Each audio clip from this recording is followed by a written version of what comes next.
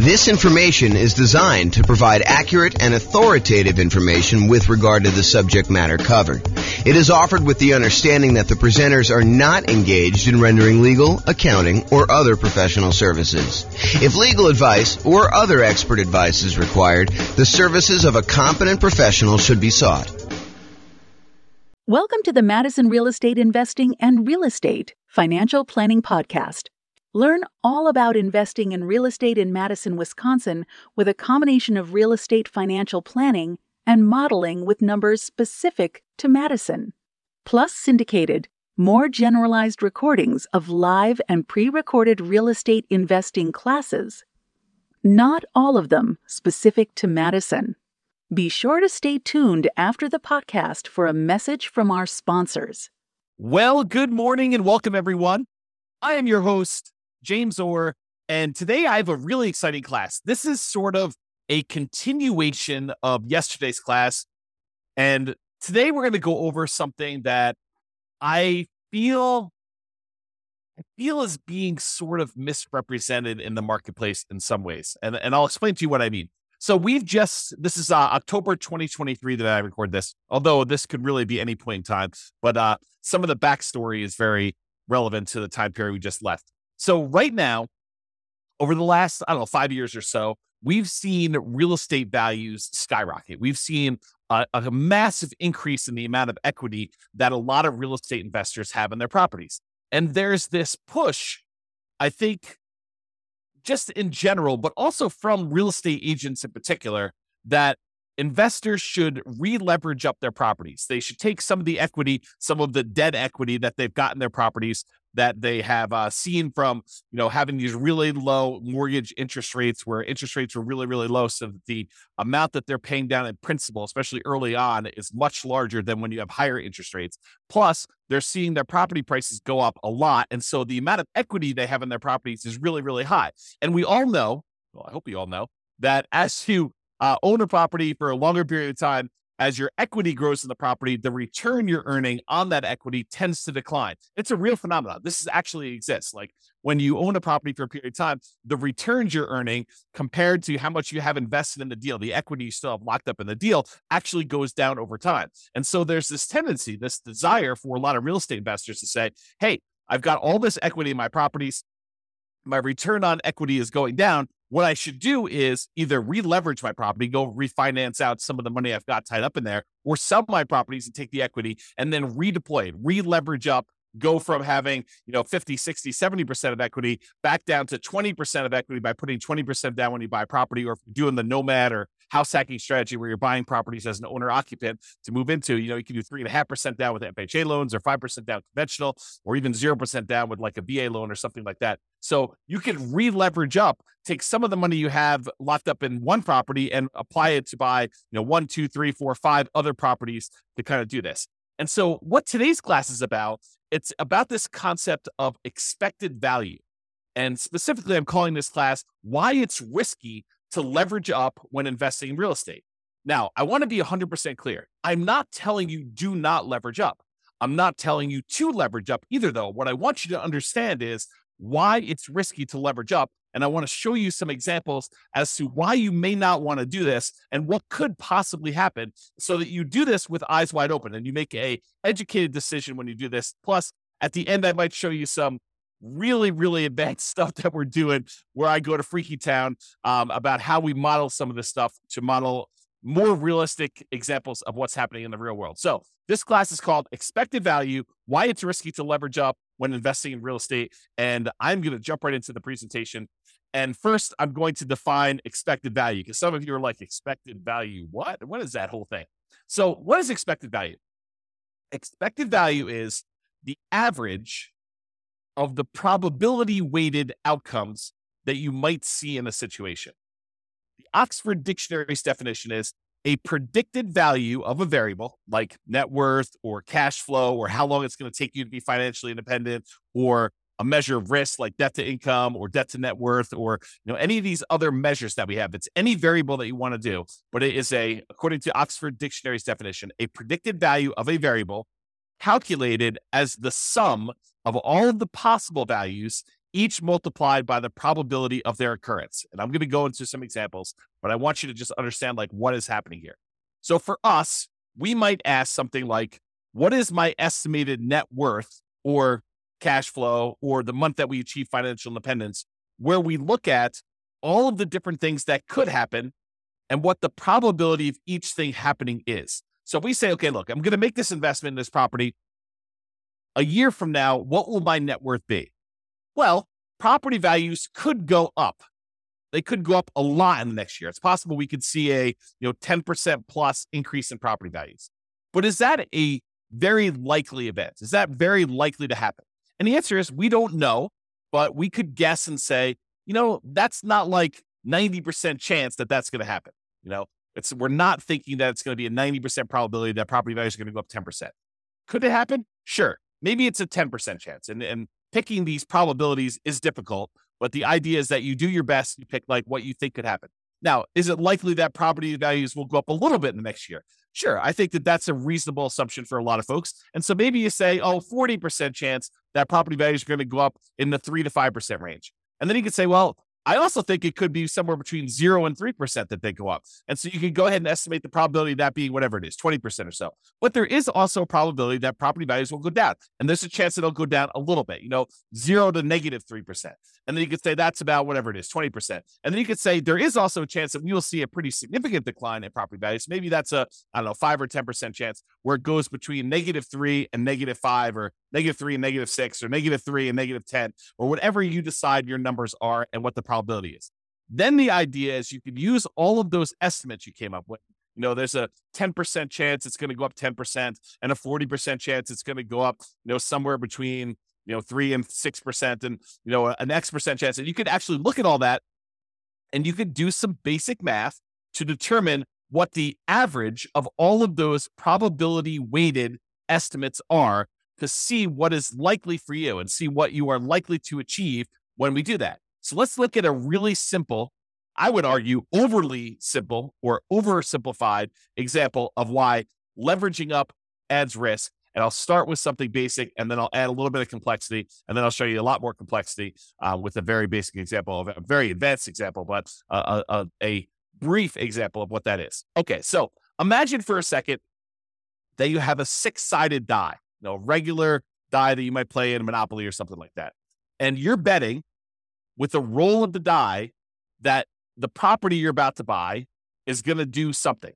Okay, and so you're betting basically $100,000, a down payment, on the roll of the die. If the die lands on a 6, then the property you bought does really, really, really, really well, and it's worth $1 million. Your $100,000 initial investment becomes worth $1 million total. Okay, that's only if you roll a 6. If the die lands on 1, though, then you are forced into foreclosure. The market goes horribly wrong. You have to jettison the property. You have to actually give the property back to the bank. You lose the full $100,000 that you invested in the deal, and you lose your credit. You have bad credit when you do that too, okay? So if it lands on 1, then you're forced into foreclosure. You lose your entire $100,000 investment. The investment goes completely to crap, okay? But if the die lands on 2, 3, 4, or 5, not a 1, not a 6, but any of the other numbers, 2, 3, 4, or 5, then your $100,000 investment is worth $150,000. So you have a reasonable return on your investment over some period of time. It's not just like instantly, but over some period of time, it performs reasonably well over the ownership period. So the question is, should you roll the die? Should you make the investment in this house? And what is the probability weighted average of all those results? So let's look at the math. And I created this brand new spreadsheet, which I will give to you as a download. I didn't set up a link for it, so I'll have to put a link in the show notes or something like that for you to get it. But it is a expected value, a risk and reward calculator, and it doesn't actually have to be for real estate investing, although this is a really good tool for you to estimate, a really basic tool for you to estimate what is going on with your real estate stuff. So what we did is we just put into this spreadsheet what the different results were, what the value of those things would be after those results happen, and what the probability of that happening are. And then we do some calculations and I show you what the expected value is. So I'll go walk you through it. So this is just the numbered examples of them. So you can put in as many as you want, up to 12. Of course, you can expand the spreadsheet if you need to in order to do more than 12, but I put 12 in here as kind of a placeholder to keep it neat. So number 1, property does really, really well. You roll a 6 on the die, and that in that case, you make $1 million. And the probability of that happening is 1 out of 6, or about 16.7%. And so the weighted average of that, when we do the math, is $166,667. You don't need to worry about the weighted average number, but just realize it's doing a calculation for you there. You do need to put in the value, and you do need to calculate the probability for this. So you can just put in whatever you estimate it to be. In this case, it's a die. It's 1 out of 6. So when the property does okay, you roll a 2, 3, 4, or 5 on the die, then the value becomes $150,000. So your $100,000 becomes worth $150,000 in that case. And the probability of that happening is 4 chances out of 6, or about 66.7% chance of it happening. And then the property goes horrifically bad, horribly wrong, when you roll a 1 on the die, and your $100,000 investment becomes worth 0 in that case. So the value is 0 here. And that happens 1 time out of 6. And in those cases, we do some math on that, and we determine that the expected value of you placing a $100,000 bet on a roll of the die, in other words, putting $100,000 down payment, buying an investment property where these are the only 3 options, although they're not weighted equally, then that probability, the expected value, the probability weighted value of this particular bet you're making is $266,666.67. So in this case, if you could run this, if you had 1 million parallel lives to run, then on average, you would earn $666.67. Wow, it's a mouthful. On average of all those. Now, here's what's crazy about this is there are times if you roll the 6 on the die when you do really, really well, you make $1 million, you look like a stud, and you start telling people about all the different special skills you have of rolling a die and how amazing you are at rolling a 6. And yeah, I did that. My $100,000 investment now became $1 million, and you look like a superstar. But really, it was a roll of the die to a great extent. Now, you chose to roll the die. You chose to put the $100,000 in. And this is a parallel to like investing in real life. Like some of the things are out of our control. We don't know how the general economy will do. We can kind of make some predictions about that. But historically, we're really bad about making predictions about how things like this occur. Okay. So you go in there and one roll of die, you make $1 million. But there's a lot of times when you just do okay. You put $100,000 in over a period of time, several years or whatever, your $100,000 is worth $150,000. And that's the majority of the time. But what if in one of your lives, your $100,000 investment was the time when everything went to crap and it went to 0? You don't feel so good about that. And unless you have another $100,000 sitting right behind you where you can take that and redeploy it and make another investment right afterward in order to do this, the chance of you having that another $100,000 is relatively low for most people. So the trick is when you're looking at these things, you need to not only look at the probability and the expected value of how this might do overall, but you need to look at how much of a variance there is. In one case, you make $1 million. That's 1 out of 6 chance. In one case, you make $0 or you lose all of your money, and that's a 1 in 6 chance. But there's a huge middle where 2/3 of the time, you are actually only going to make $150,000 on that particular investment. So you got to decide, is it worthwhile that 1 time out of 6, I'm going to go broke, and 1 time out of 6, I'm going to become a millionaire, and like 2/3 of the time, 4 out of 6, I'm actually going to just do okay on this particular investment. And that's sort of the decision we're talking about as to when you should leverage up. So let me talk to you about this example. And this is just one of many examples I could have given you, but I think this demonstrates it pretty clearly. And so I'll just use this one, and we could do more of these in the future, especially if you like them. Go ahead and reply to me, send me a comment if you like this video, and we could do more variations on different things, not just this one example, because I think it's really interesting to think about this for a lot of different examples, but this one is particularly good. So let's look at the expected value. If you have one property, it's a $500,000 property, and you own it free and clear. You don't have any mortgages on it. You have $500,000 that you can invest. You buy one free and clear property. So you own one property and it's worth $500K. So we have a couple different things that could happen in the marketplace though. Okay. I set up 5 different scenarios. One scenario is where property values go up 6% and you have 6% higher rent. And we're kind of looking at like a year out. So this is sort of like 1 year of number where you're able to get 6% more rent and 6% appreciation on a particular property.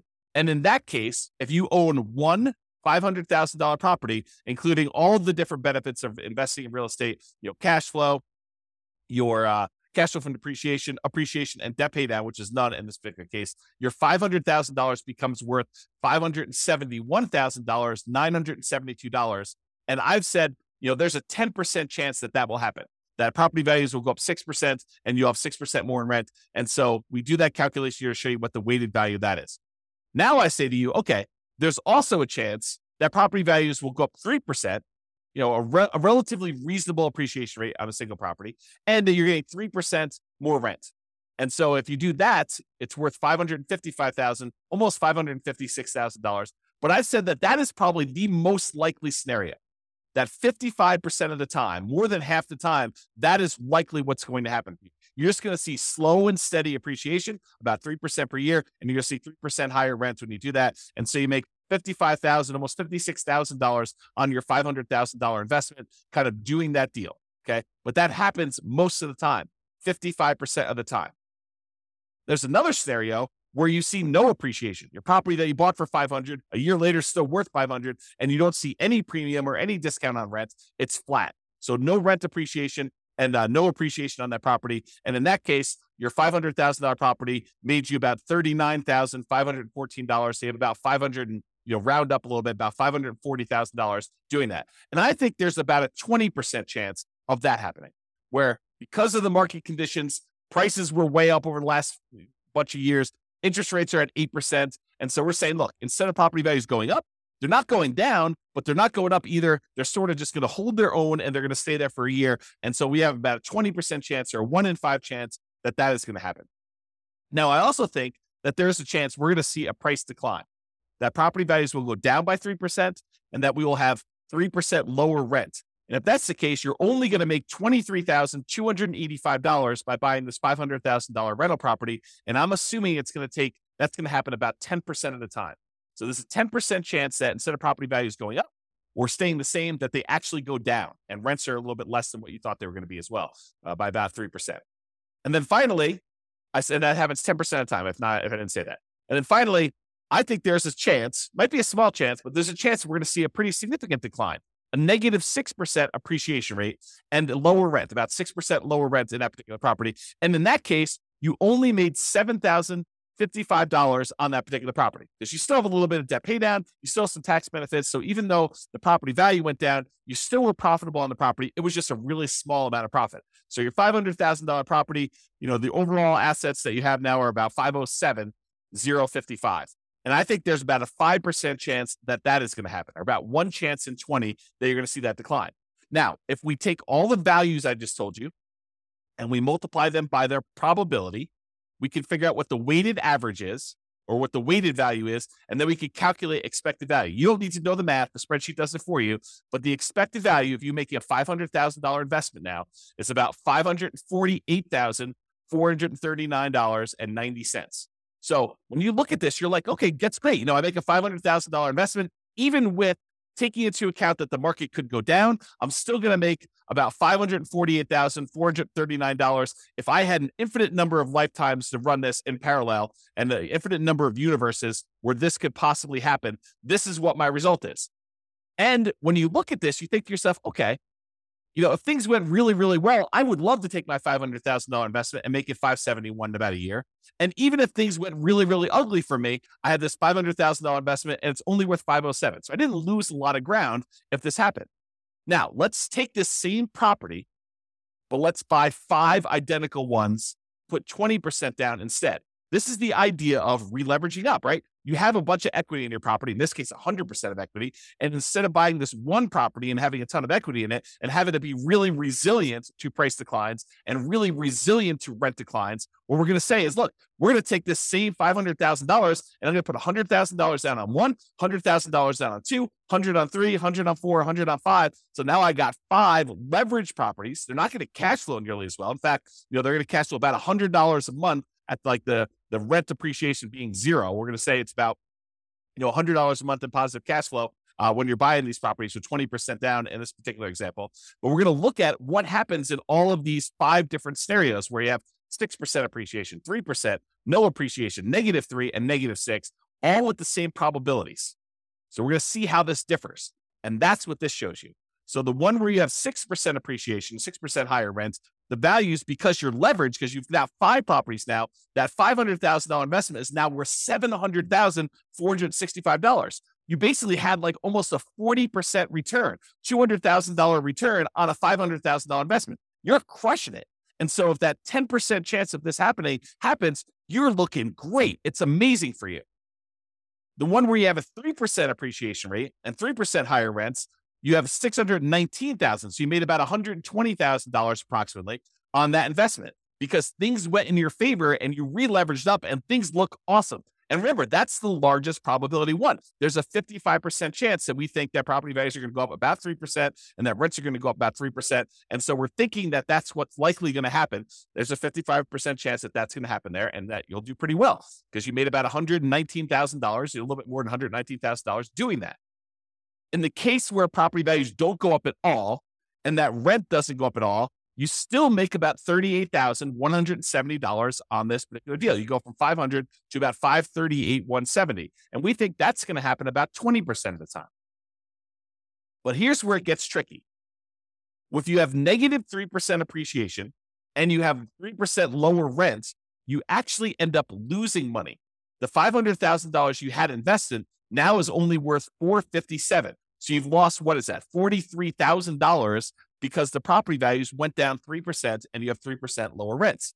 This is the downside of leveraging up. This is the ugly side of that happening. And even though we're only saying that it happens 10% of the time, how would you like your 10%, the one lifetime you're living, because you can't average this out. You can't do this an unlimited times in parallel. You have one life. And what if your one life means that you're at that negative 3% and you've got that lower rent? And so there's a risk that you actually could go from your $500,000 to being worth less than that $500,000. You could be negative. And yes, I do understand that, you give this enough time, it may recover and all that other stuff. I totally understand that. And I agree. The longer you hold real estate, the less risky it tends to be because over a very long period of time, real estate tends to appreciate about that slow and steady 3% per year. Rents tend to go up about the same as inflation, about 3% per year. And that you end up paying down the loan over time and that gets better. So I do get that the longer you hold this, the less risk you have, but I want you to understand where this extra risk comes from and how it actually plays out when you look at this expected value concept. The final one, negative 6% appreciation and 6% lower rent, and that $500,000 that you had invested is now only worth $375,000. So you lost about $124,000 and change by having the property values go down, where before, the worst case scenario had you gain $7,000 because you only owned one property and it was free and clear. Now property values dip a little bit, you're down $120,000. Now you're starting to grow from there. And even though that only happens 5% of the time, it is calculated in here. So even though our expected value is higher, before it was $548,000, now it's $582,000 because you're leveraged and it's more likely, we believe, it's more likely probabilistically that the property value is going to increase, that rents are going to increase, and that's likely the future. You also have situations where it's less. So it was $548, now it's $582,803. So your expected value has increased. The chance of things going in your favor are still in your favor. I mean, the expected value kind of gives you an idea of probabilistic weighted outcomes that you might expect to have based on how likely they are to happen. But how would you like to be the one where you lose $125,000 or you lose $43,000?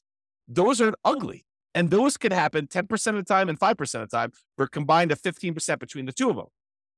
So while there's a really good chance this could work out great for you if you leverage up, the danger is there are some situations where it does not work out well for you at all.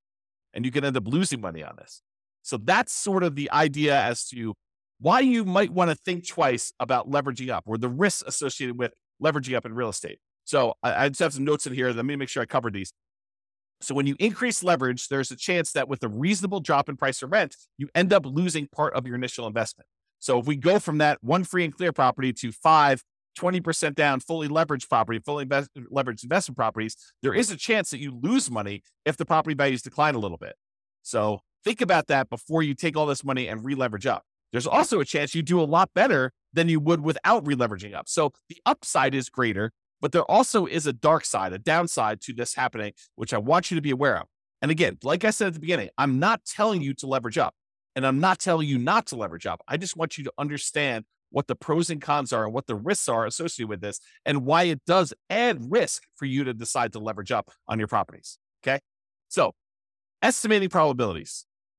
What can be difficult is correctly, reasonably estimating probabilities, especially when you're a newer real estate investor and you don't know what is normal. I spend a lot of time talking to you about like the assumptions we use when we're doing deal analysis and things like that. And it's based on long-term history. I mean, there's a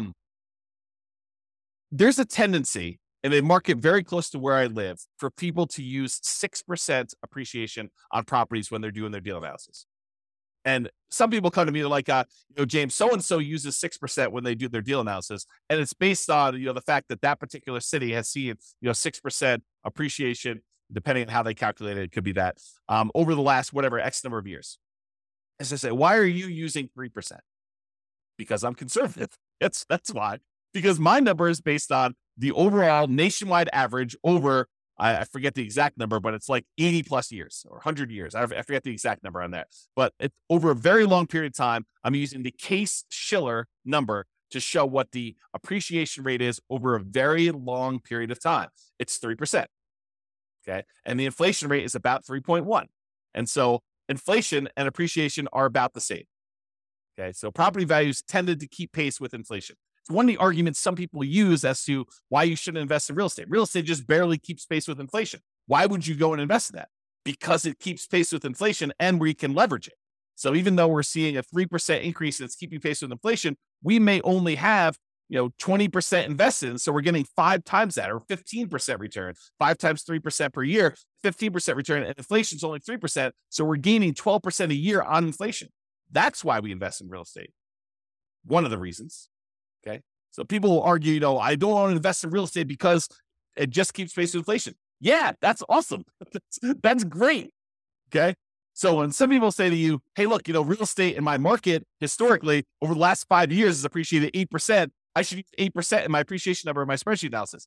I don't think so. I think that's a little optimistic. I do not encourage you to do that. And so coming up with these numbers to use is really, really difficult. Like what you should use for values is really difficult. And additionally, coming up with what probability, what the chances are of that happening are also very, very difficult to do, especially when you're new. How do you know, when I did my assumptions over here, how did I know that there was a 10% chance that property values would go up by 6% in higher rent? I guessed. It's an educated guess, but I guessed. It says about 1 year out of 10, property values are going to go up 6% or so, and you're going to see 6% higher rents. Is it possible that I'm wrong with that number? Sure. Is it possible it's 1%? Sure. Is it possible it's 20%? Probably not. Probably not. That would mean that every 5 years that we're seeing property values go up by that much. Maybe in some markets, but overall, I don't think so. So it's really hard to do this. And that's why, and honestly, it's imperfect because even if we had perfect history going back 100 or 200, 300 years, the past does not dictate or exactly say that we are definitely going to have exactly what happened in the past happen in the future. I think that it's really good and helpful to look at the past numbers and evaluate those and say, hey, look, this is what the range has been. It's possible we could see a 99% increase in property values in a single year. We've not seen that historically, but the highest we've seen is whatever it is in your marketplace, 14% or 9% or 8%. But could it be 99? Sure. Then it's great. It's a bonus, right? Could it be negative 99? Sure.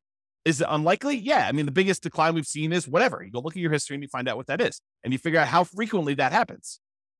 Sort of like what I did with our mortgage interest rate confidence meter. When people say, I think I'll be able to get 3% interest rates forever. I'm like, I don't think so. Historically, they're only about 2% of the time.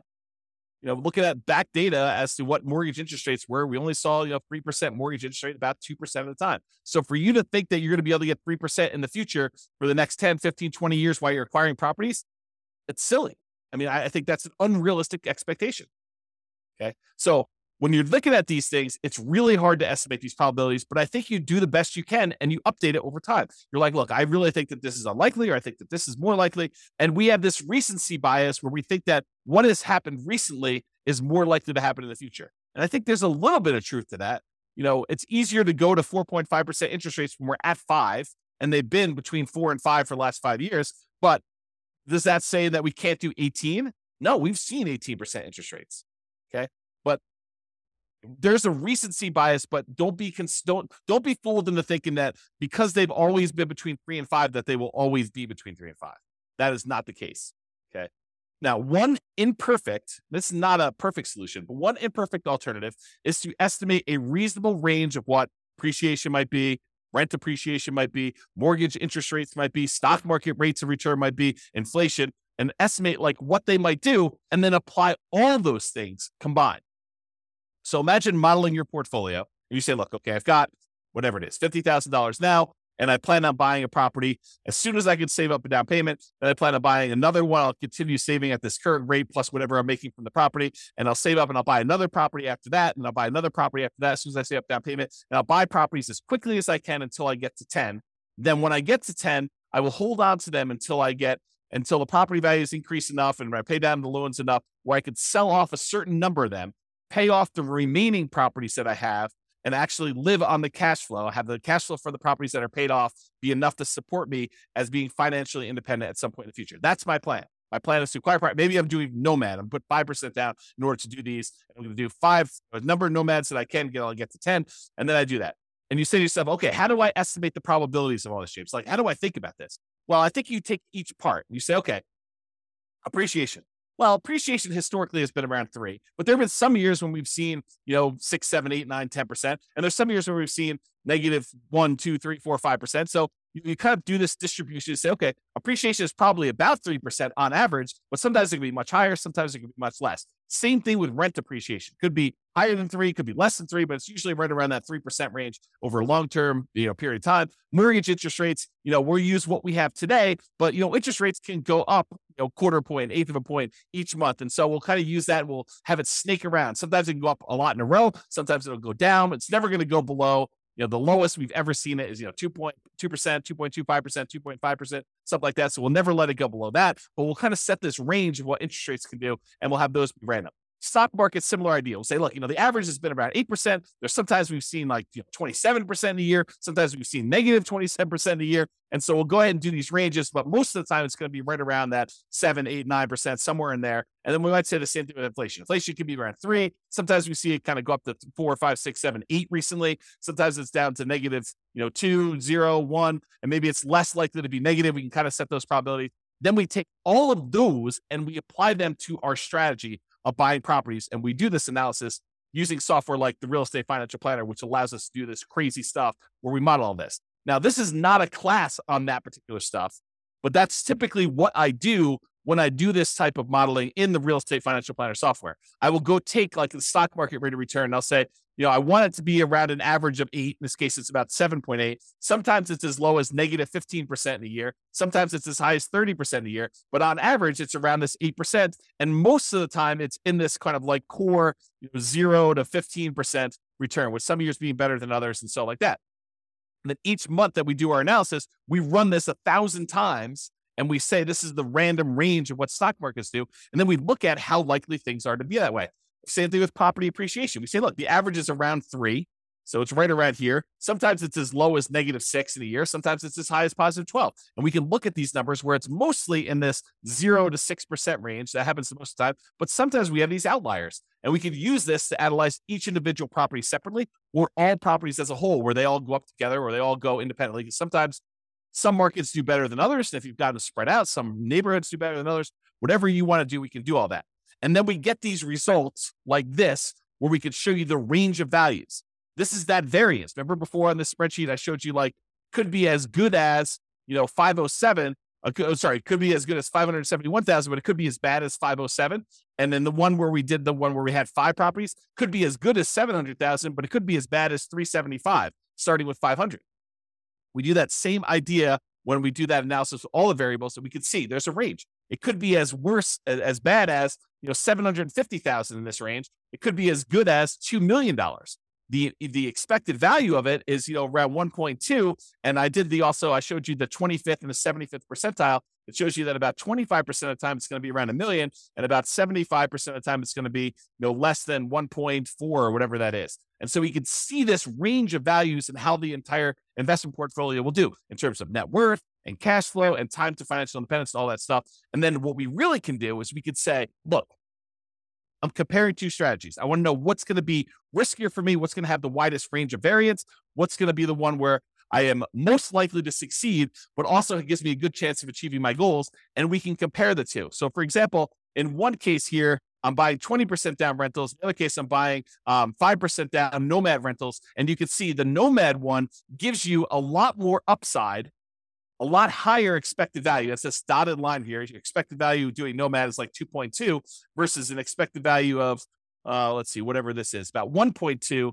if you do 20% down rentals. And the downside is not as bad. I mean, look, the difference between the worst case scenario, your like worst run putting 20% down is about the same as your worst run when you do the Nomad strategy. But the Nomad strategy, the best run for 20% down is about 2 million. The best run for the Nomad strategy is about 4.5 million.